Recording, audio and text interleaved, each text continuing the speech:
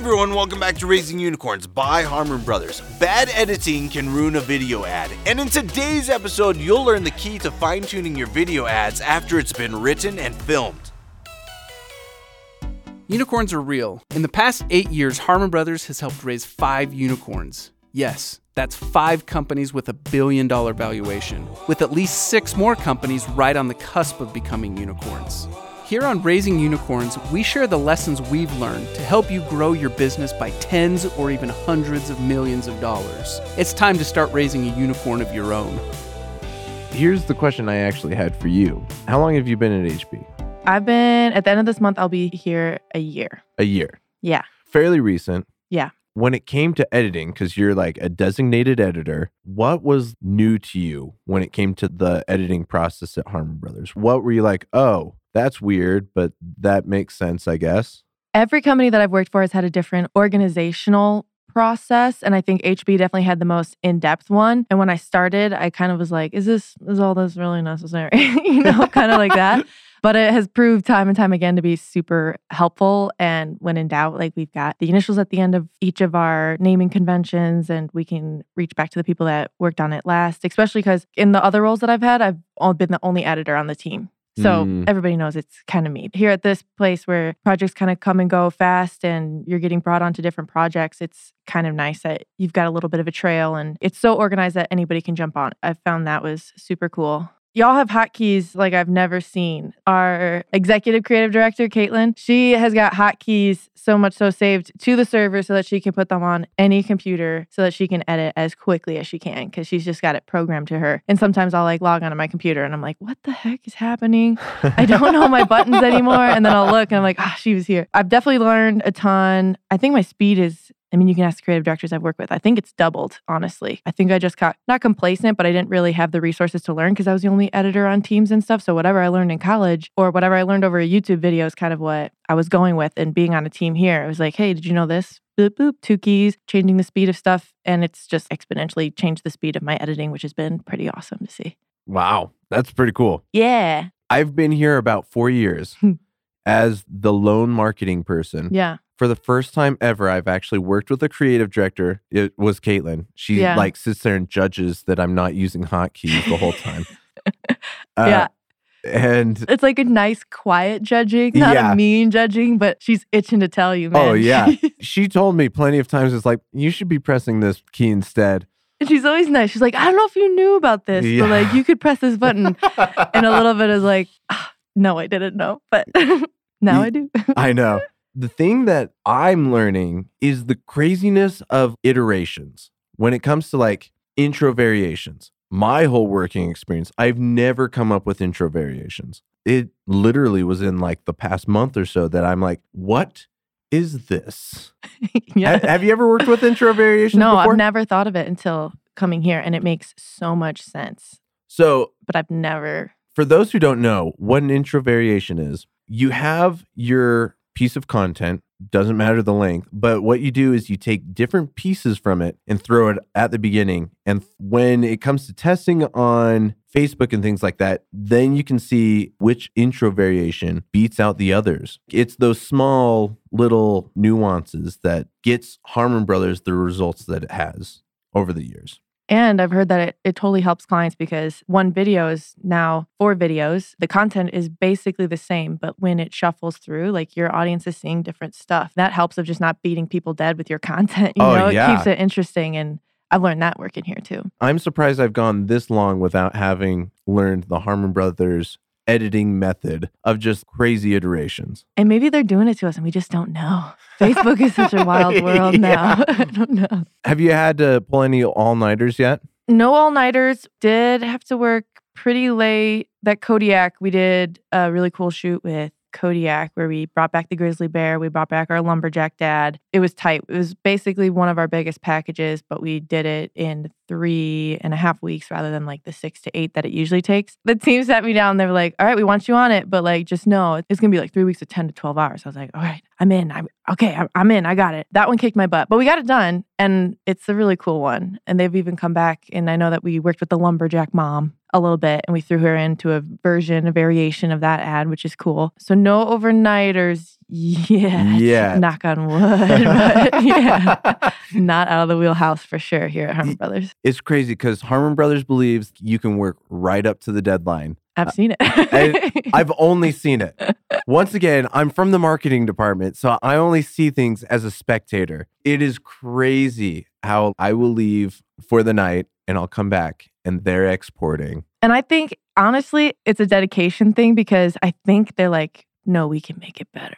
When I was working on Kodiak, there's a couple times that me and one of the pro soups were kind of, that was great. And our CD was like, there's these like teeny tiny things. And I was twitching. I'm like, all right, we'll go in and fix them. I think we really deliver a great product to begin with. And then we fine tune till that deadline because I don't know, they have such a high bar of not perfection because I think they're more realistic than that. But my name's on it, HB's name's on it. We're going to tweak this till we can't tweak it anymore. So I always admire that because sometimes at the end of a project, you're like, I have seen this probably 2 billion times in my life. I could recite the script unseen because I've just heard this woman's dialogue in my head for a month. And every time they go back and they're like, no, we can make it better. Nope, let's go fix this one thing. And a part of me gets frustrated because, you know, you're beat at that point. At the end of the day, I'm always like, kudos to you guys. You guys really care. And like, I aspire to be that. And sometimes I can be a Debbie Downer. I'm like, the 16th export. But I really admire that they do that and that they have that patience with me and the team and like with their own creative to like kind of do that. So the late nights, I don't think they're getting rid of those. I think those are sticking around. Yeah, I definitely think they're staying. In your notes here, you actually talk about working with creatives and how to trust them. Talk about that. I know that when I was working for like in-house marketing teams, some of the CEOs kind of had a hard time trusting the creatives. I've had a lot of experience where like CEOs or the head of marketing, they can't visualize something that isn't right in front of them if you don't have a storyboard or something. And I kind of battle for my fellow video editors, kind of give them a little bit of slack because they have it in their head and they can execute it. They just need more time. And if you trust their process and if you know they're a good storyteller, I guarantee you they're going to deliver. And giving your creatives a space, there's a lot of talk about trends in video editing, and CEOs a lot of times will kind of place a phone, you know, in front of you on your desk and you'll be like, hey, recreate this TikTok. I want this with our employees. It's going to go viral. This is a viral trend. One, not only does that not how that works, or those trends don't fit every single business or marketing take that you have. Also, I want to say give your creative space to kind of one-up it. You don't want to steal ideas out there. You want to do the research and kind of figure out how you can make it your own and fit your own marketing space. And I feel like I've experienced that. We're like, no, but this works and this is the trend and you don't want to veer from it. But you also want to give your space to your creatives to do what they've work so hard to perfect their art. And obviously art is never perfect. You know, we're always out there trying new trends and not every marketing thing is going to be a hit out of the park every single time. But if you give them the space to kind of explore new options or use your task, like I was doing good and then I lost it. No, I like where you're going with that though, because I noticed for the production side of things, some of the hardest clients that we've ever worked with are ones that are like, I want you to do my vision. And it's hard as a creative to be like, yeah, I totally understand your vision. I'm going through the Harry Potter episodes right now. Yeah. I'm noticing how each director changed things to make it kind of their own vision. Totally. One example is Sirius Black. The first time he like talks to Harry at Hogwarts or whatever, he like comes in as the charcoal and the charcoal kind of like moves. The next time you see that same sort of situation, he is the face in the fire. Don't quote me on this. I haven't actually read the book.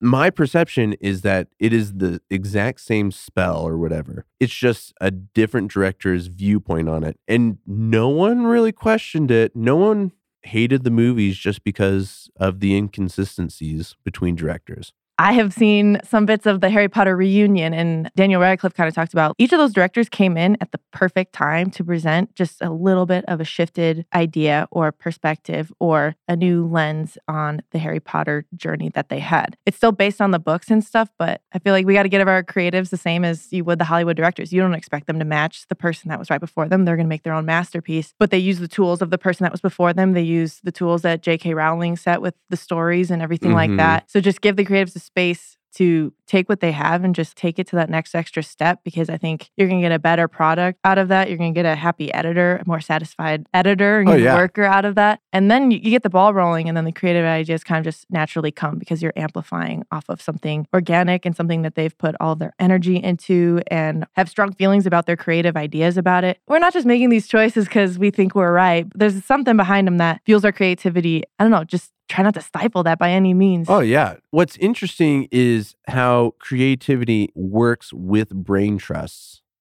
You kind of mentioned how people's creative visions can be stifled by other creative visions. But what's interesting is at Harmon Brothers, we love to get as much feedback as we can with our edits. Like you said earlier, we like to finesse it to the point where it's nearly a perfect masterpiece. Yeah. I actually haven't worked with too many brain trusts. Talk to me about that. That was definitely something new here. And when I remember interviewing here, they talked about the brain trust and how much they liked it. I heard the example that it was from Pixar. I heard that was kind of what they had. And we all know how stellar Pixar is. Maybe not as of recent, but that was back in the day. I hope they get out of the Disney Plus funk.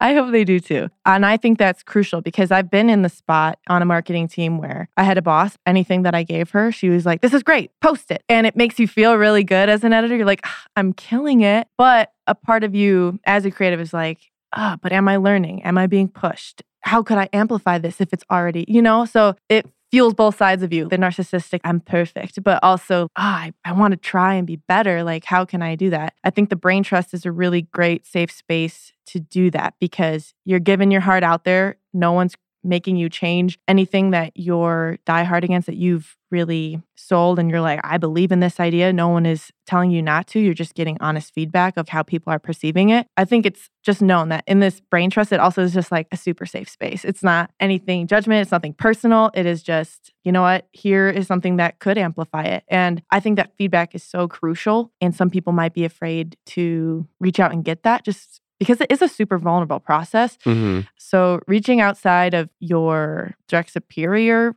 critiquing yourself as a video editor, or even outside of your company if you're able to. Like I worked at an automotive company, and if they were able to reach out to the dealers that they supported and they were like, hey, how do you feel about this? Give us some honest feedback. Not only are you building relationships with those people and they're like, wow, I'm a part of this. This is awesome. You're getting honest feedback that's going to be super useful once it's finally out there. So I feel like I've always heard about it, but I've never been in a workplace that used it, and HB definitely uses it to the best degree that I can tell. So that's been a really cool process to be a part of.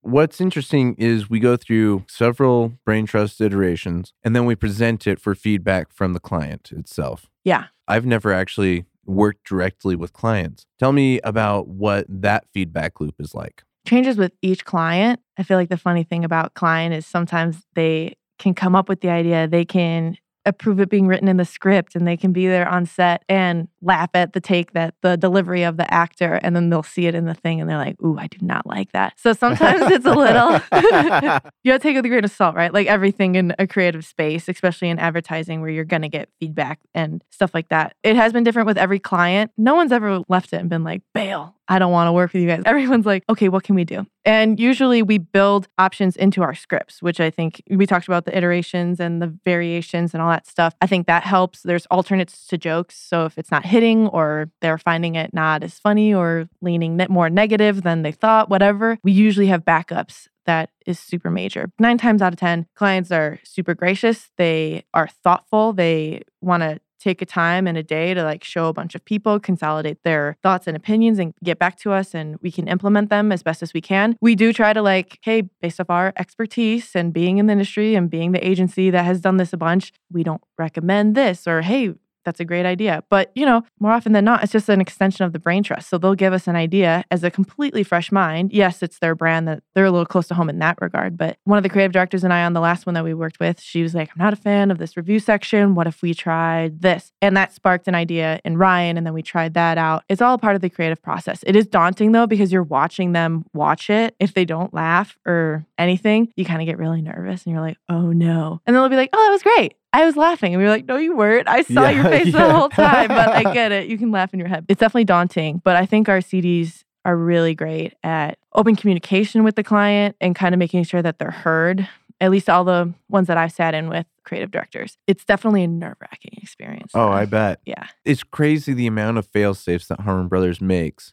to create an awesome product, especially with the edit. Now that we've filmed all these alternate jokes and things like that, you now just have an arsenal Totally. of things to make a concise ad. There was something that you talked about where the voice that comes out in the commercial with the actor, plus the graphics, plus the edit, plus the everything is what makes and enhances a company's brand. Totally. Tell me about that learning process. When I've been on marketing teams, and you can even see it now with so many different platforms that brands have to go through, like they have to do Facebook, Instagram, all of these things. When their branding and voice doesn't match as a consumer, I trust it a little less. It seems a little more just thrown together. I just have more trust in the brands that when I click on every one of their assets, because I feel like you do, right? You want to see reviews on Twitter because people are super honest on Twitter. You want to see Instagram because the shirt that you want is styled and it looks cute and you want to see how people are dressing it. When they're all the same, I'm like, cool, this place is vetted. I'm in. I want to spend my money here. I know I'm not going to get scammed. And also I get a way better taste of their personality almost. I think that goes for video editing as well. If you can make that voice cohesive with everything else, there's no doubt in it. And video just amplifies it, right? You're getting that much more personality. You're getting facial recognition. You're getting facial cues of even jokes. You know, I feel like sometimes images, yeah, you get a little bit of that, but written, sometimes that sarcastic humor that a lot of people resonate with doesn't read well without facial expressions and actions and props and stuff like that. I just think video is hands down the best way to be memorable and get your brand across in its truest form. That reminds me of, have you ever been to Disneyland or Disney World?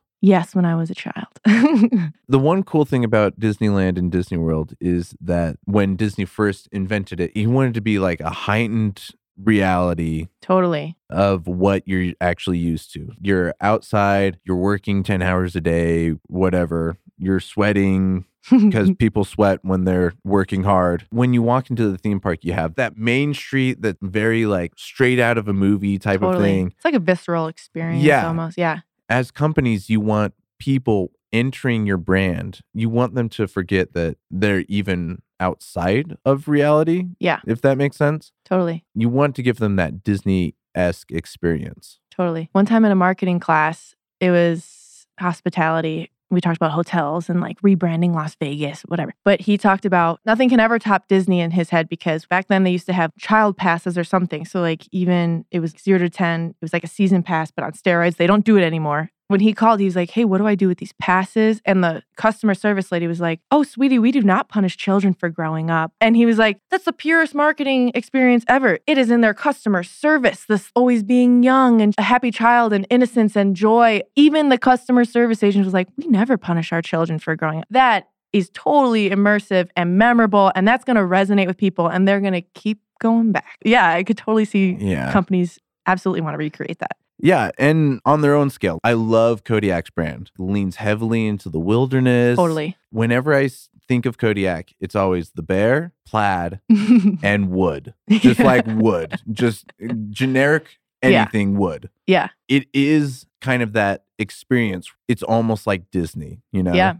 But the trick is they're still welcoming enough for people that aren't plaid wearing wood chopping people are still like, no, those are still good. Yeah. I still like that I get to dive into that bit of my personality or enjoy this product to the extent that I think that says a lot. You want to be specific enough so that you're remembered and it is timeless and all those things that you talked about with Kodiak, but also welcoming enough for people that don't fit that demographic or are those things are just like, no, this is still a product I can consume or this is still service that I want to use. They've really dialed it down. It's pretty cool. They really dialed in their message and their branding. Yeah. And it comes down to like the font that we use with them. Totally. I saw one guy on LinkedIn, he posted a picture of barcode scan. The barcode, yeah. Barcode was in the shape of a bear. And they were like, this is marketing. That is fantastic. It's just fun and simple, but who would have ever thought of that? Yeah, like Italian good marketing. So good. Chef's kiss. Yeah. I just want to say, coming from the automotive industry, I've got not a bone to pick, but I just want to keep marketers and like CEOs and business owners' minds open to humor in their ads because having humor in your ad does not make your business illegitimate or not take your business seriously. There's different types of humor. And I think HB has really got it figured out of different types of humor to the extent of what they want to do, physical, if it's just word, if it's just an editing. But I think humor is such a positive, subconscious way that people can associate with brands. And that really sticks with them, right? It's not fear-based marketing. It's not, I need to do this unless something bad is going to happen. It's always positive. And coming from the automotive industry, it's not old white men. Also, in their defense, their market's not going anywhere, right? Like they already have. I mean, everyone's driving cars. So the company that I worked for, I was like, this is the perfect opportunity. This is what is going to make us stand out. We could be funny. And their biggest thing was like, we're not going to be taken seriously. Cars have to be reliable. And I don't think being funny and being a serious brand are like antonyms. They're not mutually exclusive, is what I'm trying to say. That's fair. If you do it right and you keep your message positive, I don't think you can go wrong. And I think it can fit in any brand. You just have to do it the right way. Well, it's funny that you bring that up because I think pandemic marketing has changed marketing forever. Ooh, okay. In the fact that I've noticed with car ads, specifically automotive ads, that it's changed from this is a flashy car to very reliable, great gas mileage. Yeah. Speaking to the layman who work from home all the time now. And then on top of that, with TikTok, all of our attention spans have like drastically shortened. Yeah. We have to be keeping people's interests in less than a second. Yeah. And that comes down to circle everything back around. Intro variations. With different variations, you can find out what's hitting well with the market and then lean into that with your marketing. And what are the TikToks that are going viral? They're the funny ones. They're the dancing ones that just emulate joy. Like if there's a trend you want to follow and stick in front of your video editors, it's that. I think those are the messages and core values you want in your video editing. Fear-based marketing can only get you so far. You don't want to be remembered for the bad things. And yes, Geico and all those, they're quote unquote funny. Those are beat dead. All of those insurance companies, those are horrible now. At least they're positive. I would hope every brand just wants that as their takeaway. And crazy enough, even with the insurance ones that are beat dead, like you still remember them. Absolutely. Yeah. And you can quote from them. You could probably quote from one or two of them. My dad still talks about the caveman guy. I don't even remember. Maybe that was Allstate or Geico. I don't even know. That was Geico. And I love the caveman. Yeah. I remember them beating those dead. And I mean, they're gone now, but my dad still talks about one or two of them. He's like, wow. Oh, yeah. So funny. I mean, you're not a dad if you're not quoting insurance commercials. True, actually. So true. To wrap up, some key takeaways, especially for marketers who are listening in on this podcast. Make sure that you get variations. Whoever you're going with, whether it's us or a different agency, ask for variations. Yeah. And ask to see those videos, get a brain trust going. Even if that's not their process at that agency, get a group of people to give you honest, safe, non-judgmental feedback. That goes a long way. Especially to demographics. What surprised me about Harmon Brothers, we had Sash Bag. Sash Bag. The most recent purse commercial that we did. They're not a purse, they're a bag. They're a Sash Bag case, okay? They're going to be upset with you. I am. Call it a purse. I am very inconsiderate. I do know that a lot of their brain trusts were like wives of... My mom was part of it. Yeah. Your mom, I think Ryan's mom might have been. Yeah. You can find people in that demographic just around you. Totally. And we still had our internal people. I know that he still sent some to like some creative directors in our office. But when in doubt, we went with the demographics opinion because we were like, all right, well, we know it's going to resonate with some part of that demographic if we go with their suggestion. So it helps. Yeah. Make sure that you're getting feedback. Lots of brain trust. Trusting your creatives even more. They're trusting their creative process, their vision. And if you have an idea that you just want to mimic, give them the space to kind of one-up it because it's totally doable. Give everyone your Disneyland experience. Give everyone your Disneyland experience. Hell yeah. And humor. And be funny. Yeah, be funny. We can help you. Thanks for joining us on the podcast. Make sure to like, share, and subscribe. Like, subscribe. Hit that like button. Smash that like button. If you guys have any topics that you want us to cover for you, feel free to send us an email at podcast@harmonbrothers.com. Thanks. Tired of playing catch up on your marketing approach? Plan your whole year of ad content with our video strategy in a day. The Harmon brothers are known for their ad work with Lumi, Purple, and Skullshaver, and now we're offering a 20-minute video that helps you strategize your best profit-pushing ad research, messaging, and testing for free. Because a win for great businesses is a win for all of us. Go to harmonbrothers.com/video strategy to save future you a lot of stress with no pitch and nothing to buy.